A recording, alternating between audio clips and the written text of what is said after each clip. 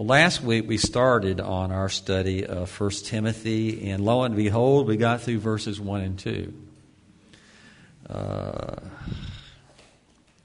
If you've been here for very long, you know that I'm preaching differently than I used to. I used to have the sermon outlines and all those kinds of things. But let me tell you, it was a struggle for me every week to take this scripture and kind of force it into my preconceived outline of the way things were supposed to be or whatever, and all of that. And I'm a big fan of John Calvin. Not that I agree with John Calvin on everything, but he really has a great heart for God that I really wish I had. But this is the way he preached. This kind of preaching is not so popular today. What I used to do was a popular way of doing it. But I just think there's something that's really you gain by going through the Word. It may take us 2 years to get through 1 Timothy, but it'll take us 2 years if it takes us 2 years. But there is something that we gain by going through here. There's a depth and there's a richness that we're not going to get, if we take large chunks at one time, that sort of thing. So forgive me if I only cover a couple of verses some weeks. But last week, you need to understand, I was laying a lot of groundwork for what was coming. A lot of the historical stuff that went along with the letter and who Paul was and who Timothy was and all of that. So today we're going to be picking up with verses 3, and my intention is to get at least through verse 5. So I'm going to read from the very beginning from the New American Standard. Paul, an apostle of Christ Jesus, according to the commandment of God our Savior, and of Christ Jesus, who is our hope, to Timothy, my true child in faith, grace, mercy, and peace from God, the Father, and Christ Jesus our Lord. I urged you upon my departure from Macedonia, remain on at Ephesus in order that you may instruct certain men not to teach strange doctrines, nor to pay attention to myths and endless genealogies which give rise to mere speculation rather than furthering the administration of God which is by faith. But the goal of our instruction is love from a pure heart and a good conscience and a sincere faith.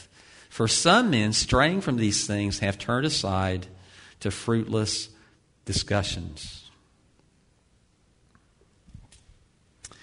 Now, I don't know how much you know about ancient Near Eastern geography.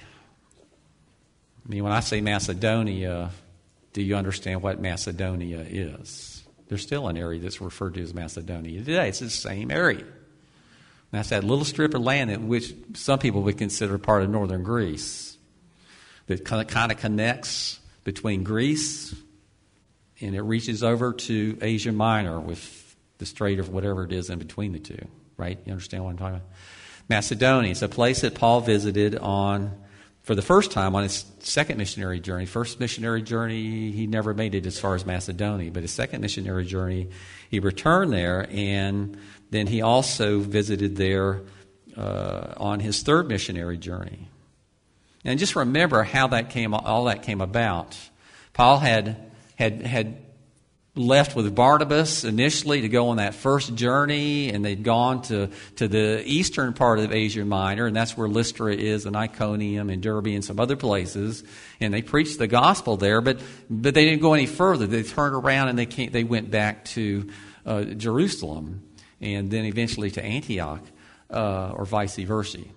But then, Paul and Barnabas decided they were going to go again, and then they had the disagreement, and they separated from one another, right? You understand that. So Barnabas went off with John Mark, his cousin, to Cyprus, and Paul took the land route, and what he did was he's approaching Asia Minor now from the east, and so he just worked his way through there. He revisited the places that he and Barnabas had been on their first trip. And then, being led by the Spirit in the Scriptures, if you read the accounts of this in Acts, very clearly, Paul was listening to the guiding of the Holy Spirit, where he was supposed to go and where he was not supposed to go. And he's moving to the west. The Lord enlightened him that he was not going to let him go into a place called Asia. Now, when we think about Asia, we think about the continent. It wasn't that. It was a province. It was a Roman province that was on the western end of Asia Minor, where Ephesus is. But anyway, Paul and his party, they made it to a place called Troas, at the very tip of Asia Minor, to the north. And they left from there and they crossed over into Macedonia. And in Macedonia, this is where Paul visited Philippi, and he visited some other places, but in particular Thessalonica and also Berea. Okay, once you get beyond that, going south, then you're going to be down into Greece, and he went there too. But so those are some of the churches that were planted by the Apostle Paul in his journeys that you would find in Macedonia, Philippi, Thessalonica, and Berea. And as far as Ephesus goes, Ephesus was a city, like we said, in Asia. It was that province that was directly at the eastern tip or western tip of Asia Minor. Colossae would be another one of the cities was there in that area. Philadelphia was another one of those cities. Those 7 churches in the letters to the churches in Revelation were addressed to towns, to churches in the province of Asia, in Asia Minor.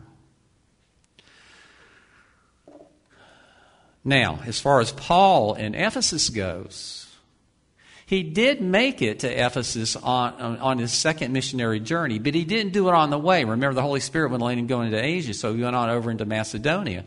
But he had that vision. Remember that? He was trying to figure out what the Lord wanted him to do. Which direction was he supposed to go in? And he had this vision at night of this Macedonian man coming and begging him to come over and help them. And he knew that was God speaking to him, so they went ahead and crossed over and went on down. But once they had gone through Macedonia, they wound up in Athens first and then in Corinth. And he spent a year and a half in Corinth at that point. And it was from Corinth that he left to go back to Antioch eventually. But he didn't go by the land route, he went by sea.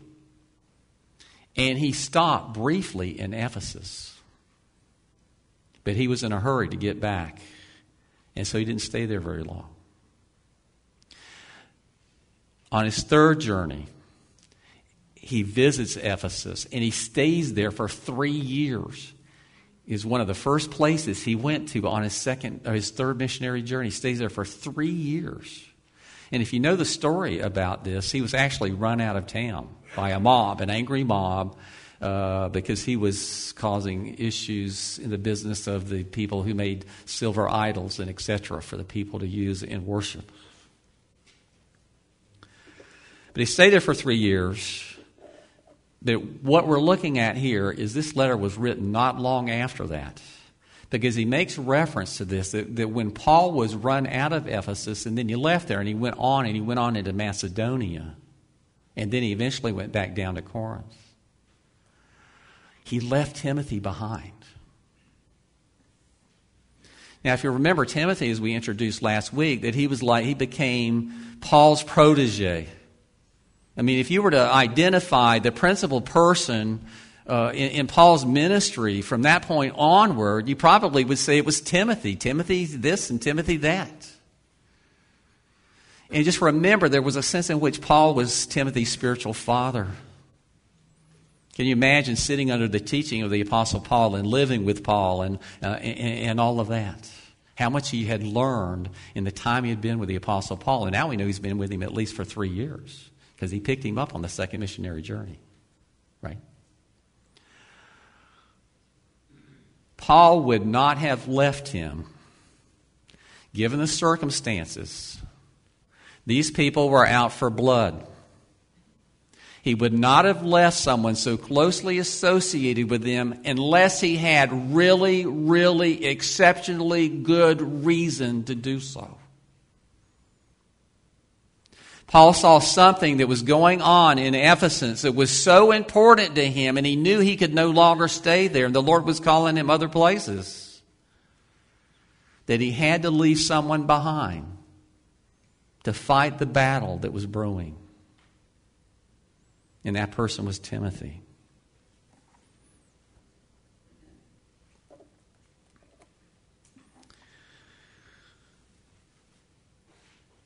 Even as I encouraged you when I proceeded into Macedonia, remain in Ephesus in order that what? For what reason? That you may direct or instruct or command certain men not to teach another doctrine.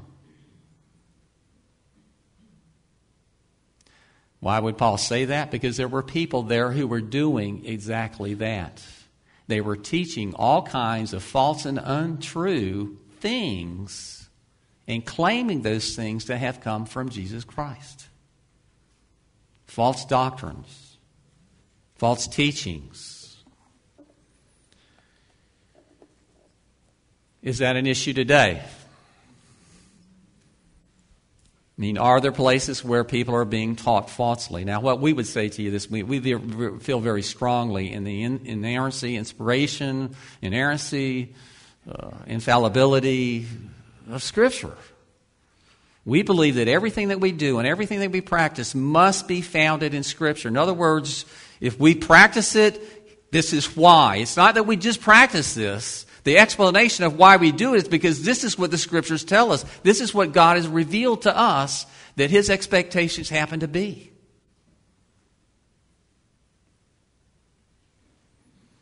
Now, let me ask you something. Do you think that, at least to some degree, we don't hold church history to the same level we do Scripture? We know that Scripture is above everything else, but do you think it would be wise for us to give consideration to teaching sometimes and weigh it in the balance of history? In other words, what have our brothers and sisters in Christ believed about particular things for centuries?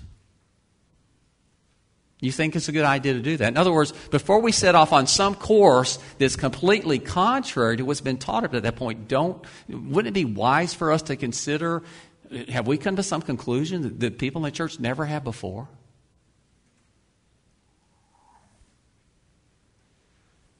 Again, church history holds is not the same thing as Scripture. Scripture is always the key thing. But history helps us understand how people have understood the Scriptures and what they've taught. Sometimes they've been very wrong, by the way, too. What if...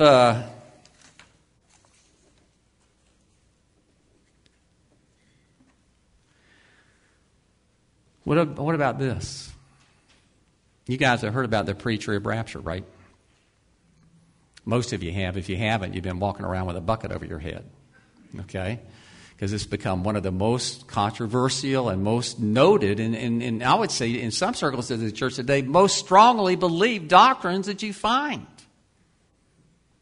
in the church today. You probably have heard something of it. Maybe you're a dispensationalist this morning. I'm not here to throw stones at you or anything like that, but I want you to understand something, and that is what you believe should be based in Scripture and Scripture only. And we should ask that question, did people believe this in the church before? And let me tell you, the answer to that question is no. It's only since the early 1820s when a guy named John Nelson Darby developed this kind of approach to theology called dispensationalism. There is no historical evidence that any Christian ever believed such a thing in all of the history of the church until 1825 or so.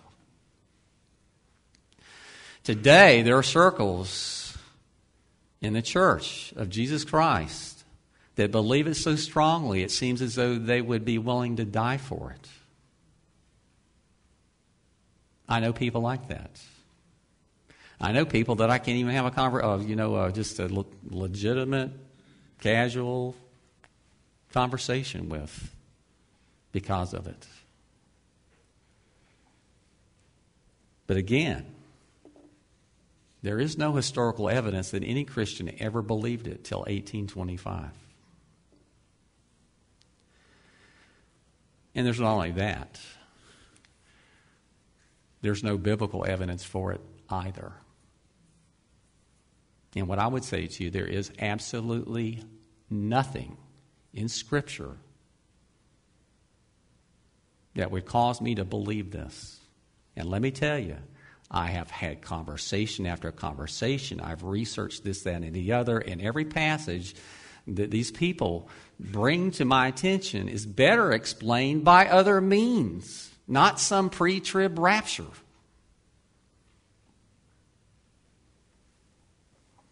And some of the most respected pastors in the United States today are dispensationalists. Some of the preachers that I listen to on occasion, they're dispensationalists. But when they get off on this stuff, I separate from them. Because as far as I'm concerned, and as far as Reformed churches are concerned, they are teaching false doctrine.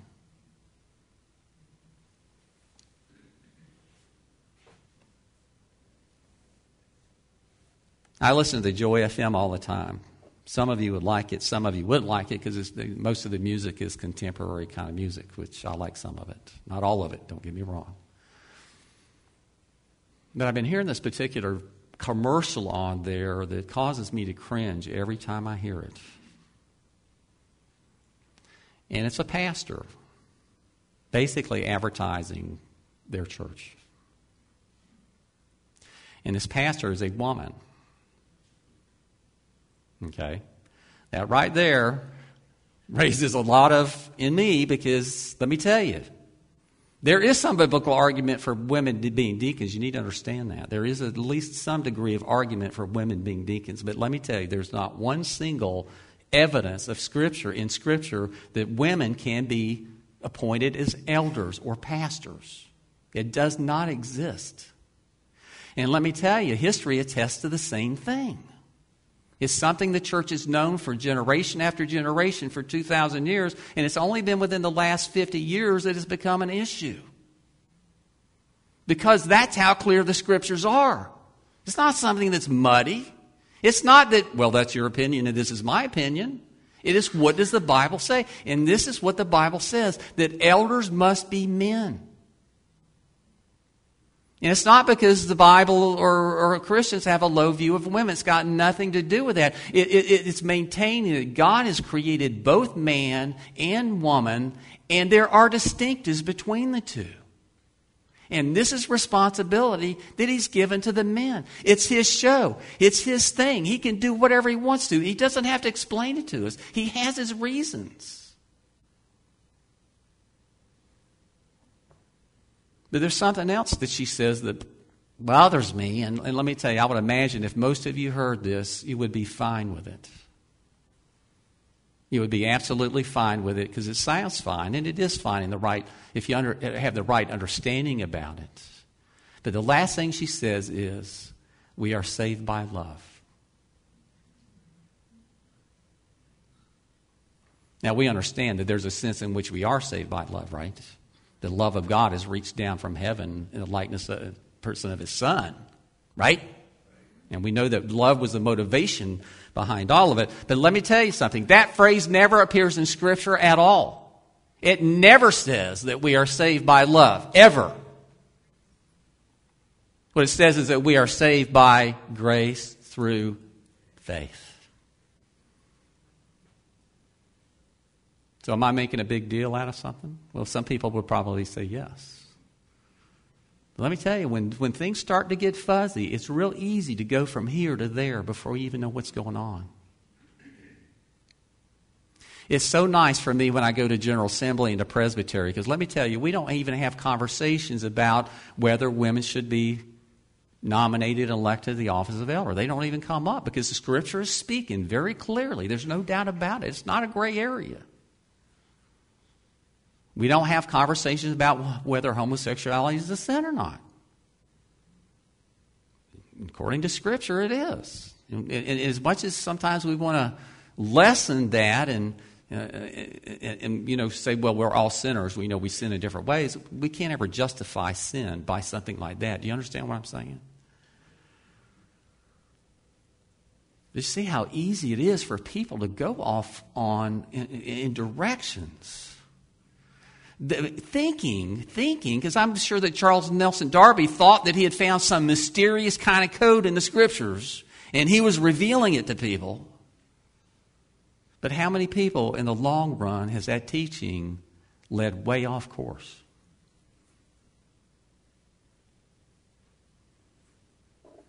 We've talked recently, because there's so much going on in our nation today, that people are talking about interpretation of the Constitution. That there really are two fundamentally different schools of thought, and that's one of the reasons why we're at such odds with each other today. And one of those is this, There's the view, and this would be called the conservative view, that the Constitution is supposed to be read and understood literally. Then you have another view called the liberal view. But in that idea there is this, is that the Constitution is a living, breathing document that's supposed to evolve as our knowledge and understanding of things evolve. What I'm telling you this morning is there are people who want to apply the same thing when it comes to interpreting the Bible. The conservatives say, what does the Bible say? Period. What has God said to us? What has He made clear to us? That's what our question is.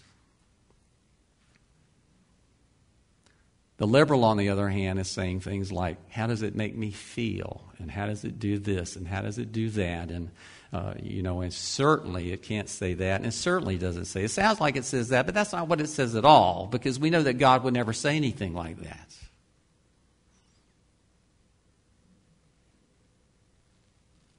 Pretty scary, isn't it? I'm telling you, it's one of the big divisions in the church today is the mindset in regard to what role Scripture plays and how we go about understanding it and how we go about applying it.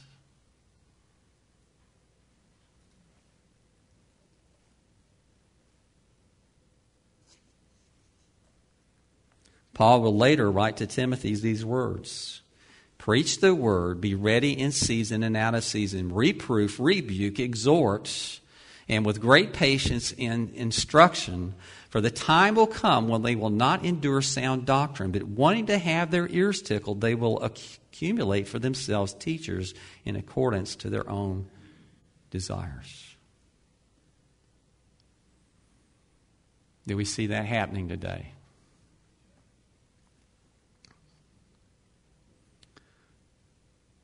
It's happened in every age to some degree. So you need to understand that it's not something that's unique today, but we have to definitely say that, in fact, it is an issue today. It is happening today. But again, it comes down to what does the Bible say? What has God said?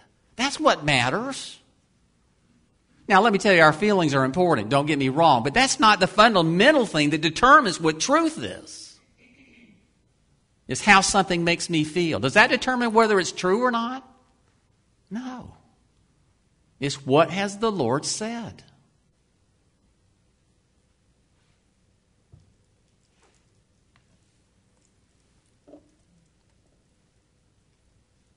He's warned him to, and I want you to understand something. In many of the translations, he's instructed these men not to teach false doctrines. What it really says there more literally, it was more force, is command people not to teach false doctrines. A little bit difference there, right? You need to understand that in a sense, Paul was conveying his authority as an apostle to Timothy as his representative.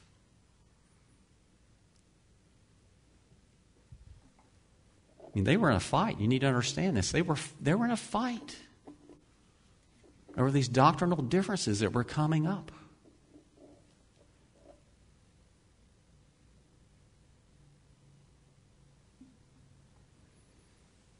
So command them not to teach false doctrines, nor pay attention to myths, fables, and endless genealogies, which offer useless speculations rather than training the in the administrations or the administrators of God in faith.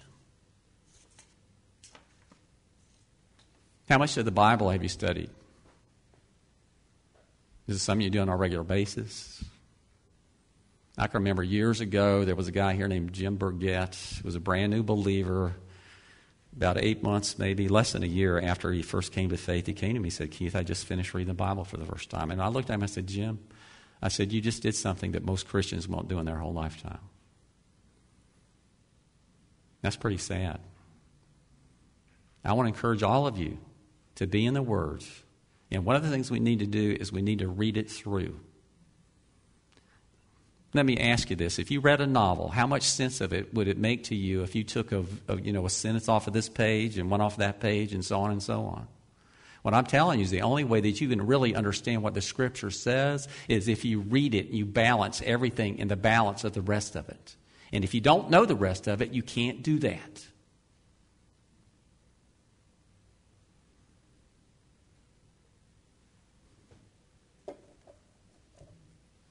But if you dedicate your life to studying Scripture, it's a lifelong endeavor. There's sufficient material in Scripture that is clear as a bell. It'll consume your whole life if you study it without ever going off on some rabbit trail, without going on some speculation, some speculative pathway that you decided you want to go down.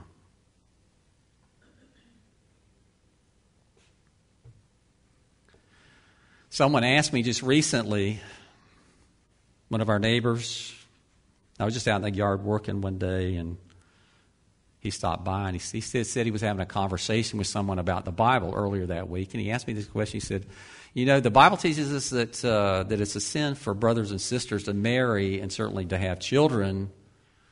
So how in the world did the man proceed forth from Adam and Eve into the next generation? You know what I told him? I don't know.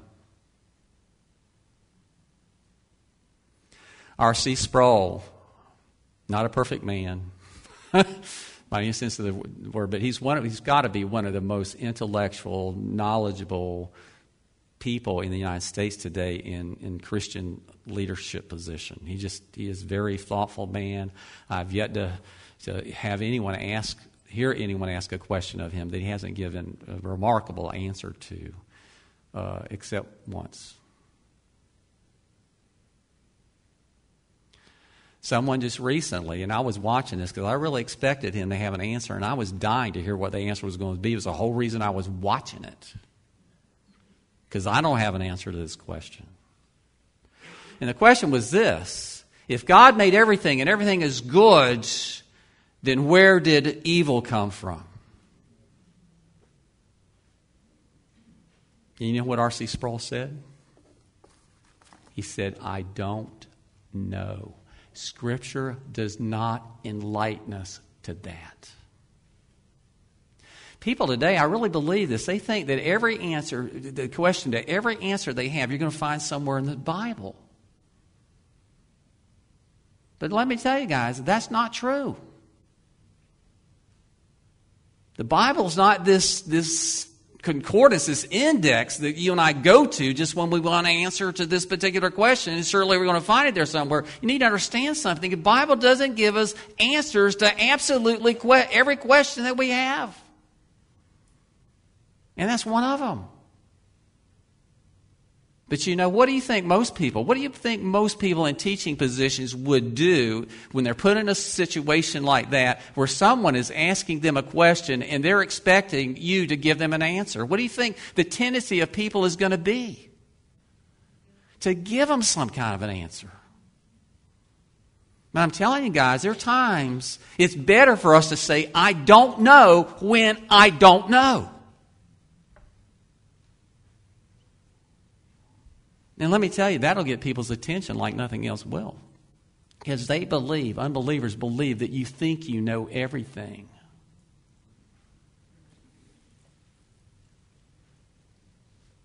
It might open a door for you to be able to admit to them that you don't have all the answers. Because what they're used to is religious people who know it all. They have every answer to every question.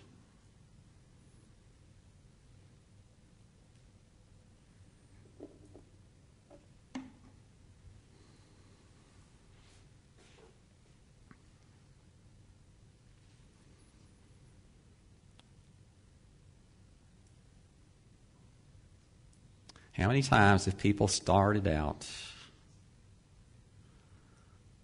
with a little bit to go on, and the next thing you know, they've come to the end of the stuff you can know, and then they just begin to build on it. And before you know it, they've gone way, way off into the ozone. And the next thing you know, people are believing it. And the preacher at Rapture is just a good example of it. It started out as just speculation. The next thing you know, it's accepted as doctrine. And by a lot of people.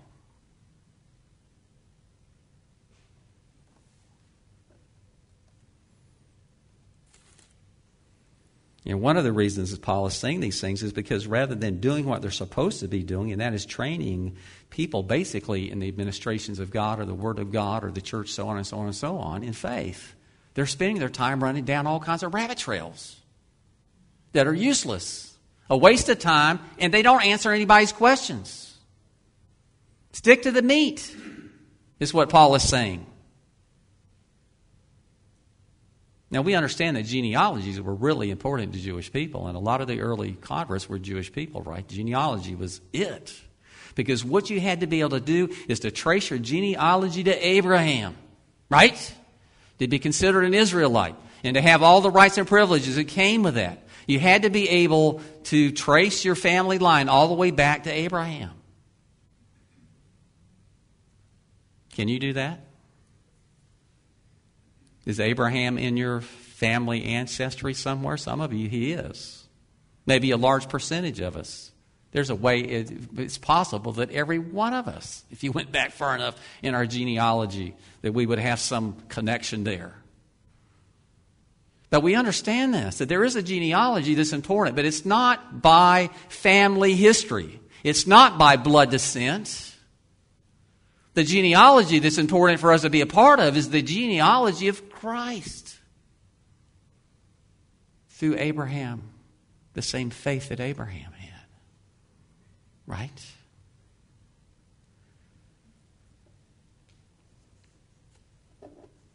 My whole point here is don't get off on rabbit trails.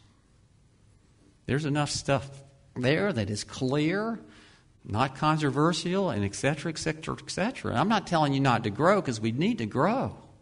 But don't waste time trying to answer questions you know to begin with there's no answer for. It's not going to help you, and it's not going to help anybody else either.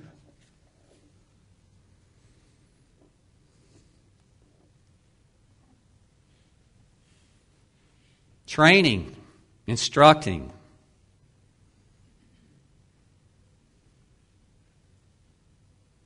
So it's rather than training and instructing, they're doing what is really detrimental to people. They're teaching false doctrine. But there is an end to teaching that goes on in the church. Right? And one of the biggest aspects of it is training. Training, teaching us what we're not only what we're supposed to know, but what we're supposed to do and how we're supposed to go about doing it. According to God's Word. Now, I was watching a video just a couple of weeks ago, and the question was this: is seminary really necessary for someone that's going into pastoral ministry? I don't know if you realize it or not, but seminary is getting to be extremely expensive. It's not cheap to go to seminary. There's all kinds of things that enter into this picture. And there's a sense in which you say, yes, not really necessary. But let me tell you, there's a difference between absolute essential and wise. Okay, why do I say that? I say that because we see it's the pattern that we see with Jesus in training the disciples. We see the same thing in the Apostle Paul by training Timothy and other men to follow after him. That there is real value in it.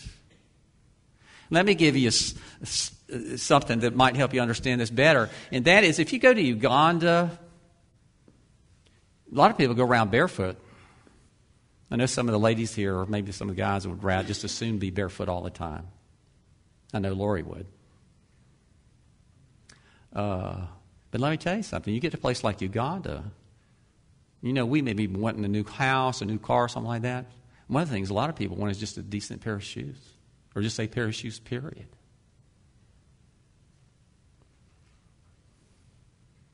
that amazing?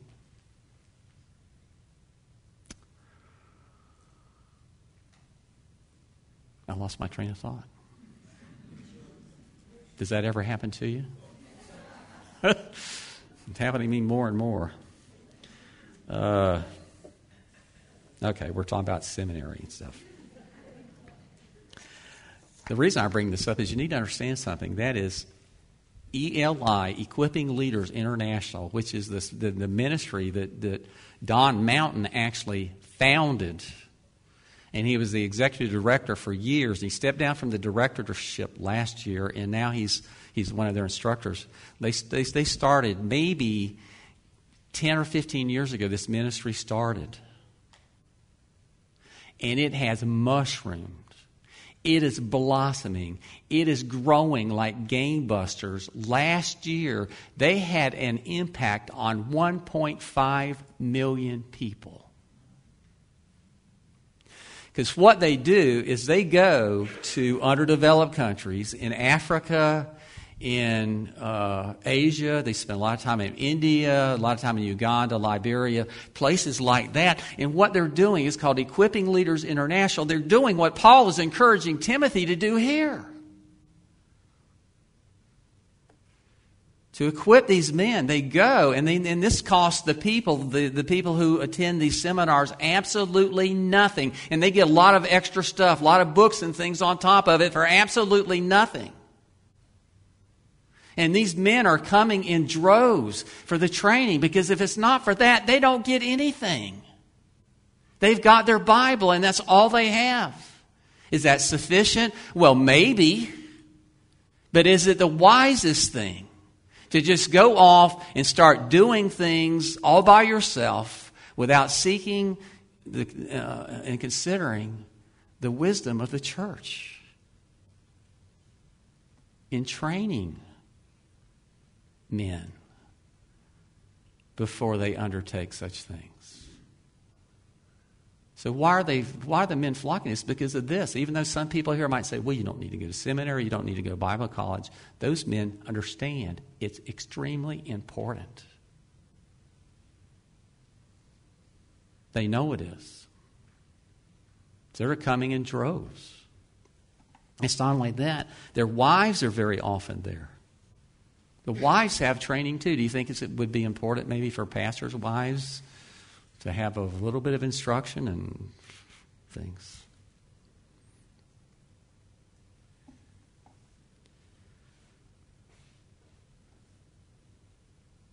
And to do this in faith. Now let me ask you something. If we had an answer to every question that we have, would we need faith? Faith really comes in handy when we get to those questions that we don't have any answers to, right? We just have to believe what the Bible says. We can't explain it or elaborate on it or anything like that. But we know that ultimately it all comes down to faith, right?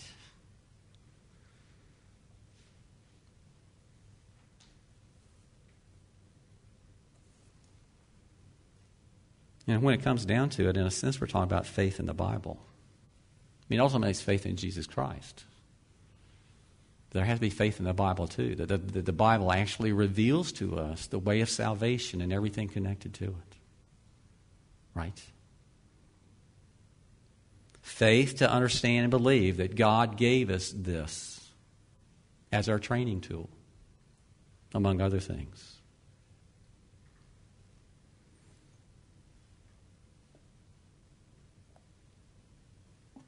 How much do you think we know about Jesus if it wasn't for the Bible? Josephus mentions him. It's a big volume that he wrote about the destruction of Jerusalem in 70 A.D. by the Romans. There's one couple of sentences in there that mention Jesus. But you know what he was noted for there in Josephus? That he was resurrected from the dead. But we would know, so my whole point is, apart from the Bible, we would know some things about Jesus historically, because no one could come and have the impact on so many people as he did without leaving a blurb in history. Right? But about the only thing we'd be able to say about Jesus apart from the Bible is that he was a moral man who lived about 2,000 years ago and was supposedly resurrected from the dead. That's about it. About it. So is the Bible important for you and I as we set on this quest to come and know our Lord Jesus more and more and more and more? It's absolutely essential. We need it. It's the pillar. Faith is a pillar upon which everything else we believe rests. You take away the faith, there's nothing. There's nothing we think or believe about anything that matters.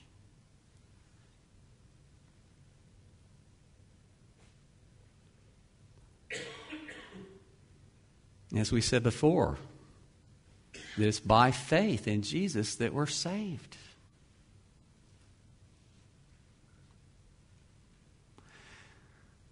It's easy sometimes, guys, for the church to set off in directions unintentionally that eventually lead them to places where faith is no longer necessary.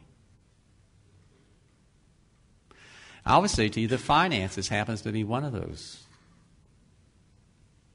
I heard, I don't know if I think I shared this maybe a couple of weeks ago, but I heard one time about a deacons meeting. It wasn't in our church. It wasn't even a PCA church, but deacons were meeting to talk about the budget for the next year, and someone was, talking about, how we just need to trust in God. We need to do what we think He wants us to do, and we trust in Him to bring the money. And one of them looked at him and he said, God doesn't pay the bills. Of course, he left that church.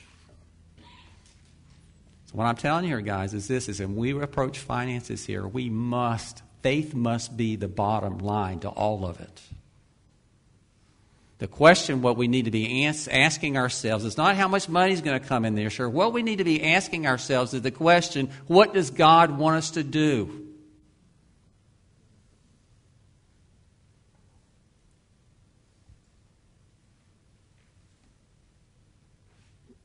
Someone said the other day, and I really appreciate it because this is my mindset, that if we finished a year with no money left that came in that year, then we would have fulfilled what God wanted us to do that year.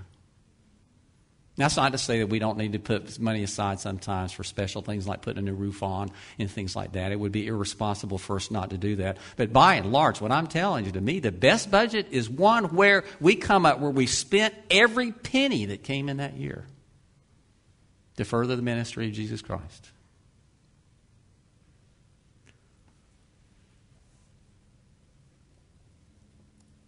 Faith. It's the meat. It's the core. It's the value of all of it. Every bit of it.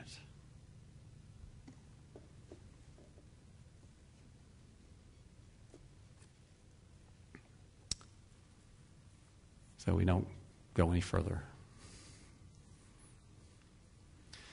I just want to invite you to come back next week because we're going to continue in this study. And we're going to continue in it until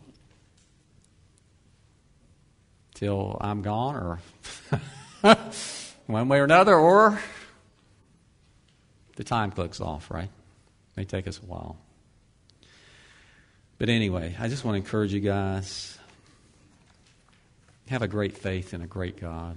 He's worthy of every bit of faith you put in Him, worthy of every bit of trust you put in Him. He's able to do everything He needs to do. He will do it in His time and in His way. He's demonstrated how much He loves us, and it's funny how we just sometimes doubt that love when circumstances in our life look pretty bad and dismal and things like that. But just remember this. Going through your week this week, just remember this one thing. And that is Jesus loves me. This I know. For the Bible tells me so. Amen.